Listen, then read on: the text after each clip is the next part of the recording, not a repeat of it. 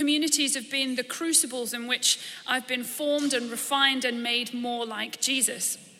And I think moving around a lot and helping and having to find and create community each time has given me a special appreciation of the deep richness that there is to be found in doing life with others.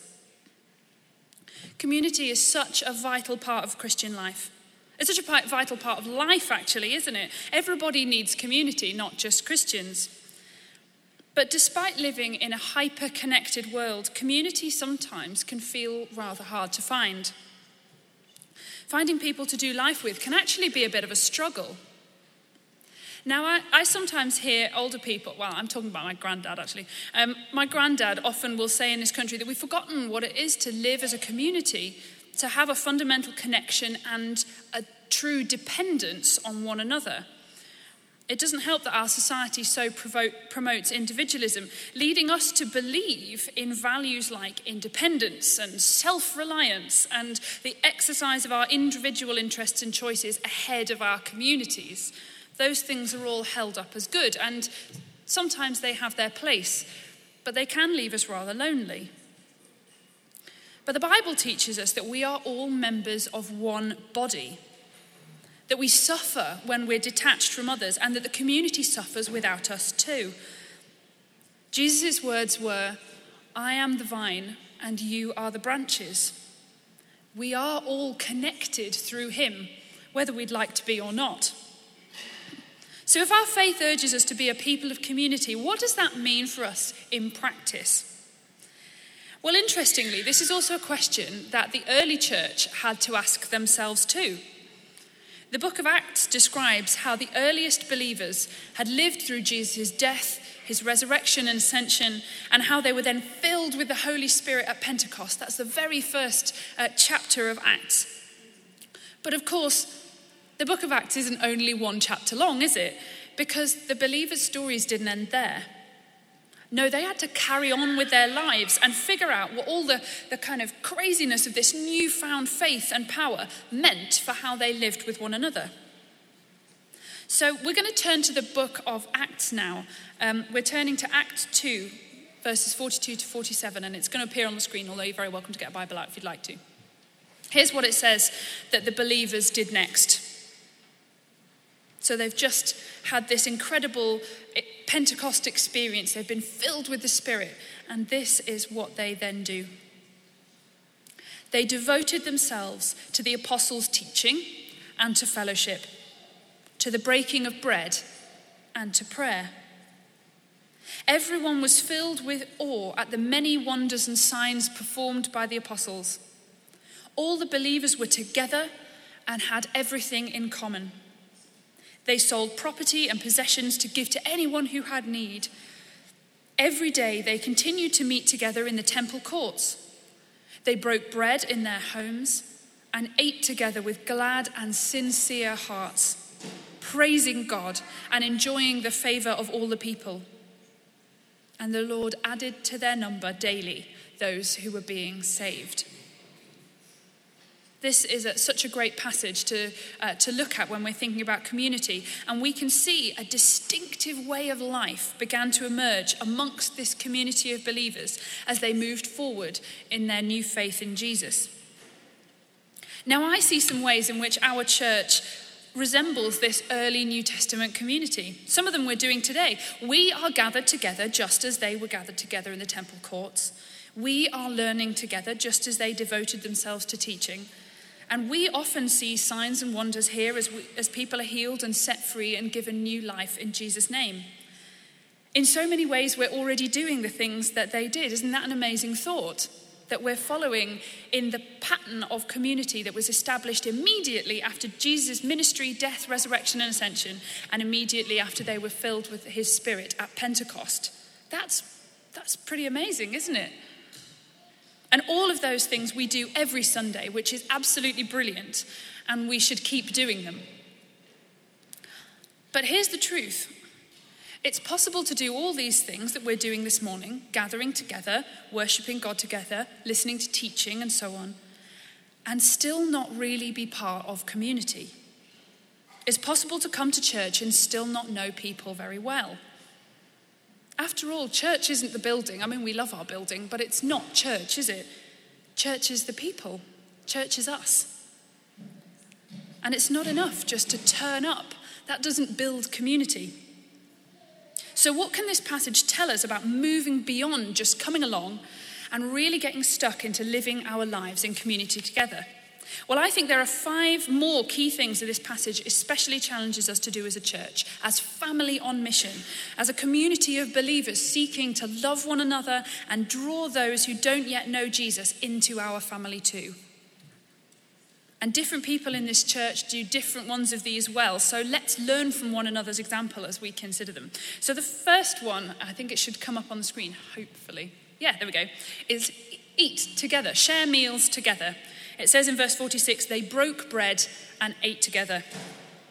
This is such a simple one, but it's taken directly from Jesus' own ministry. He ate with people all the time. He ate with people so much that he was maligned as a glutton and a drunkard by those who hated him. That's how much he did it. And this looked different at different times. Sometimes it looked like eating with his closest friends, like at the Last Supper. Sometimes it looked like going round to others' houses, like with Zacchaeus, and they weren't always the people you'd expect either. Sometimes it looked like a giant outdoor picnic, like the feedings of the multitudes. And so it can be for us. Maybe it's a sit-down family dinner. Maybe it's a cuppa and a biscuit. Maybe it's grabbing some food together on a lunch break. Maybe it's cram as many people into your living room as humanly possible and make a giant batch of stew kind of thing. And I know so many people in this church that do those things. And I'm looking particularly at the girls of Petch Street, because I never thought you could get that many people into one moderately sized living room. But I have seen them manage it on a number of occasions. Anything that gets us together in an informal way, regularly spending quality time.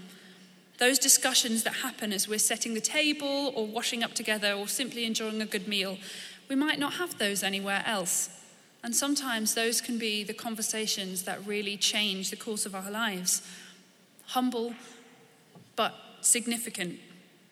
And of course, we gather together every few Sundays for communion, a symbol of the link between us, symbolized in sharing a meal together. Jesus knew that brings people together as a community, because he knew that alongside physical nourishment can come relational and spiritual nourishment too. So that's the first one, eat together. The second one is enjoy life together. Live life to the full. It says in verse 46, they had glad and sincere hearts. It certainly sounds like the believers had a good time together and enjoyed each other's company. Life wasn't always easy, but they were glad. And it's worth remembering that gladness and sincerity aren't mutually exclusive. Being people of faith together doesn't mean we have to be somber and serious all the time. The kingdom of heaven is like a banquet. It's like a party. We can have fun together.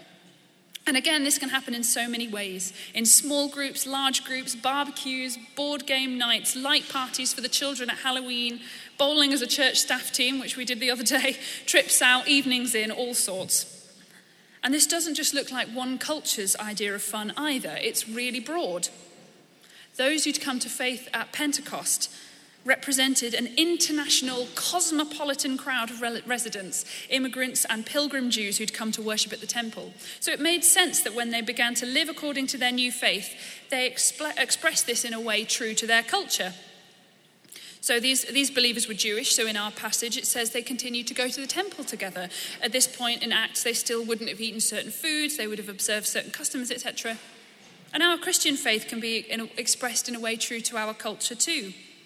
Sometimes we need to ask questions about aspects of our culture, like the British partying culture that can involve too much alcohol or whatever. But it's great that we can enjoy life and know that we are being part of family on mission in a way that's true to our own culture.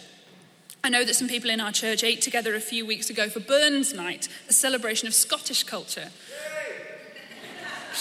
And others might get together next month for Nowruz, Persian New Year, or other celebrations, and that's brilliant. Community and living life to the full has many cultural expressions. And of course, this isn't just partying either. It goes deeper than that. We are called to rejoice always, even in hard circumstances. But this is made so much more difficult when you're alone, but more doable when others are around you. We can have glad hearts even in hardship, which is so countercultural to our society. So that's the second one. Enjoy life to the full together. Thirdly, pray. Pray with one another. They devoted themselves to prayer, it says in verse 42. This is one of the things that, that really sets us apart from other communities. It's simple, but so key. When was the last time you prayed with your family, your friends, your neighbours, your spouse, your housemates? Maybe it was yesterday, or maybe it's been a while. Now, in my role, it won't surprise you to know that I pray with a lot of people, and that's a great joy for me. But some of the times I've most clearly heard from God and felt his presence has just been in really quiet times of prayer with close friends in our living room. Nothing special, nothing particularly organised, just a few friends together. Or on the beach, early on Easter morning, as we watched the sunrise. There were powerful words and prophecies that were spoken then that have had a lasting impact on our lives. It doesn't have to be particularly well organised. Now, we have people in this church who love nothing more than gathering some friends in their living room and praying, which is such a gift to the community. For some in this church, though, it doesn't come as naturally, or it's hard to find the time. So I think there's a couple of challenges for us there. Those who know how to pray and love to pray and pray with others regularly, who are you inviting to join you who perhaps isn't so confident? Who are you helping to learn how to make room for that in their lives? And those who want to do this more, to pray more, what are you waiting for? Grab a friend for 15 minutes, spend some time praying together and see what God does with that time. I bet you'll be amazed. For the early church, this was absolutely foundational to their way of life, and so it should be for us too. So that's number 3, pray. So we've had eat, enjoy, pray, and now share. Share with one another. It says in verse 44 that all the believers had everything in common. Now this is a bit of a controversial one and a hard one to really put into practice. The idea of not truly having a claim on all the stuff that we have and sharing all we have with others is a really hard one. And it's tempting to think that perhaps the early church found it easier to hold their possessions lightly because they were still expecting that Jesus' return was probably only going to be a matter of days or weeks. So embarking on this radical way of life perhaps seemed less costly to them if they thought that it would only be for a short time anyway. It's easy to dismiss this part of their way of life as not being something we should necessarily do today. But actually, the main model for their behaviour was Jesus. He had told people to sell all they had and give the money to the poor. And that's exactly what happened amongst these early believers.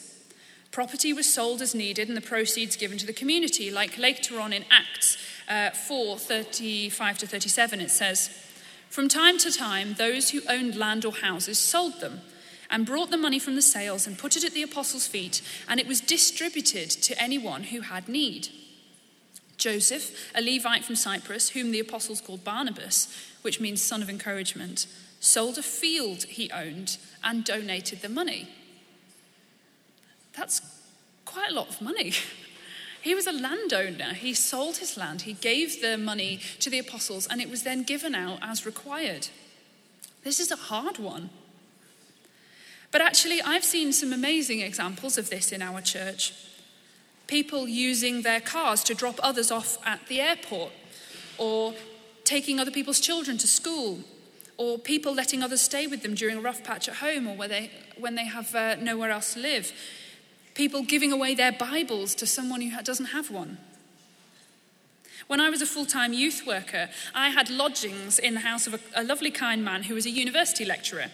His job took him away from home a lot for long stretches of time, and so he had a house that was not in use for much of the year. And although he couldn't give much in the way of his time to volunteer for things at church because he was away a lot, he freely gave of his assets to help the work of the church and let a couple of us younger staff members live in his spare rooms, which was not without its risks, I have to say. Letting a bunch of youngsters come and live in your house while you're away is a bold thing to do. But he was generous, and it made possible what otherwise would not have been possible for our church. Another example is when I left that church to get married at 22, an elderly friend of mine who had very severe mental ill health and who very often couldn't leave her bed, let alone her house, because of it, gave me a present. She gave us a present, my Mark and me. She knew that she didn't have very much at all, but she also knew that my Mark and I were setting up home together from scratch and had nothing either, having been students for the previous few years. But she was able to knit beautifully. So during those times that she couldn't get out of bed, she knitted us a blanket for our new home.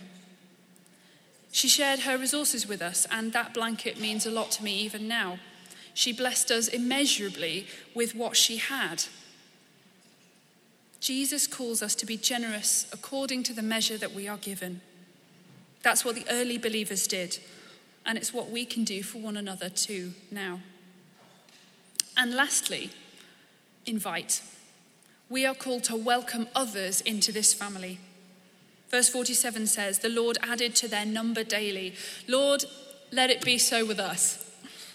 We know that the way the early believers were living, full of prayer, gladness, hospitality, and care for one another, was attractive to those around them because it drew new people in. The Lord added to their number daily. But without an invitational culture, then people would have just been on the outside looking in. The church isn't called to be a window into God's family, but a door. It's true that there's a lot of loneliness out there and individualism and isolation, but it's also true that there is no community on earth more meaningful than an authentic community of those whose faith is in Jesus, empowered by the Holy Spirit, eating, praying, laughing, mourning, sharing together. Those early believers have passed the baton of radical community to us. We are called to be the ones who are rejecting the world's pressures to be perfect or to rely only on ourselves, rebelling against the temptation to batten down the hatches when life gets hard and go it alone, choosing to be inclusive of all those God brings our way and caring for one another turn by turn as each have need. That can challenge loneliness. That can transform communities. And ultimately, that can bring people into the family of God. Now, you might be thinking that this sounds amazing, but you don't really feel like you have much to contribute in all of this, or that you don't know where to start. But just as Sarah said last week, we all have something to offer in the family of God, because even if we have nothing by the world's standards, we have him and the hope that he gives us. So everyone has the opportunity to invite other people into their way of living out their faith. We're all human, so sometimes it's bound to be messy and imperfect, and the washing up won't be done and the dishes will still be in the sink, and you probably won't be able to keep up with the Joneses. And that's okay. Jesus didn't care much for appearances anyway. We can all be part of forming radical community, not just in church, but with those outside too. So what can you do? I know I found myself challenged while putting this talk together to practice what I preach and deepen my own practices of hospitality. So why not ask God which of those 5 things he's highlighting to you too? Eat, enjoy, pray, share, invite. Because we believe everyone has something to offer and everyone is a vital part of our community. So what is it? How can you help build radical community in your church, in your workplace, in your family, amongst your friends? Maybe you're only ready to kind of dip your toe in with one of these. Maybe you've not tried it before. So just try it once this week. Give it a go. See what God does with that. Maybe you're raring to go, but actually God is asking you to take it up a notch even further. Well, then how can you make one of these a habit in your life, something that's just instinctive? How can you cultivate those practices? I believe God is calling all of us into deeper community.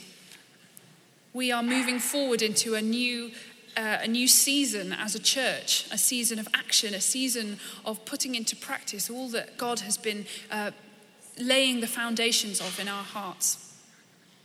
So what is it that God might be calling each of us to do to help make those connections, build that community in our own lives? We're just going to spend a short time in silence now and just ask the Holy Spirit to speak to you. If you're wondering what it is that God is saying to you, ask him. He is good and he loves to speak to his children. So we're going to spend just a few moments in silence and then I will pray and hand over to Rachel. So let's just be quiet and reflect on what this passage might be saying to us today.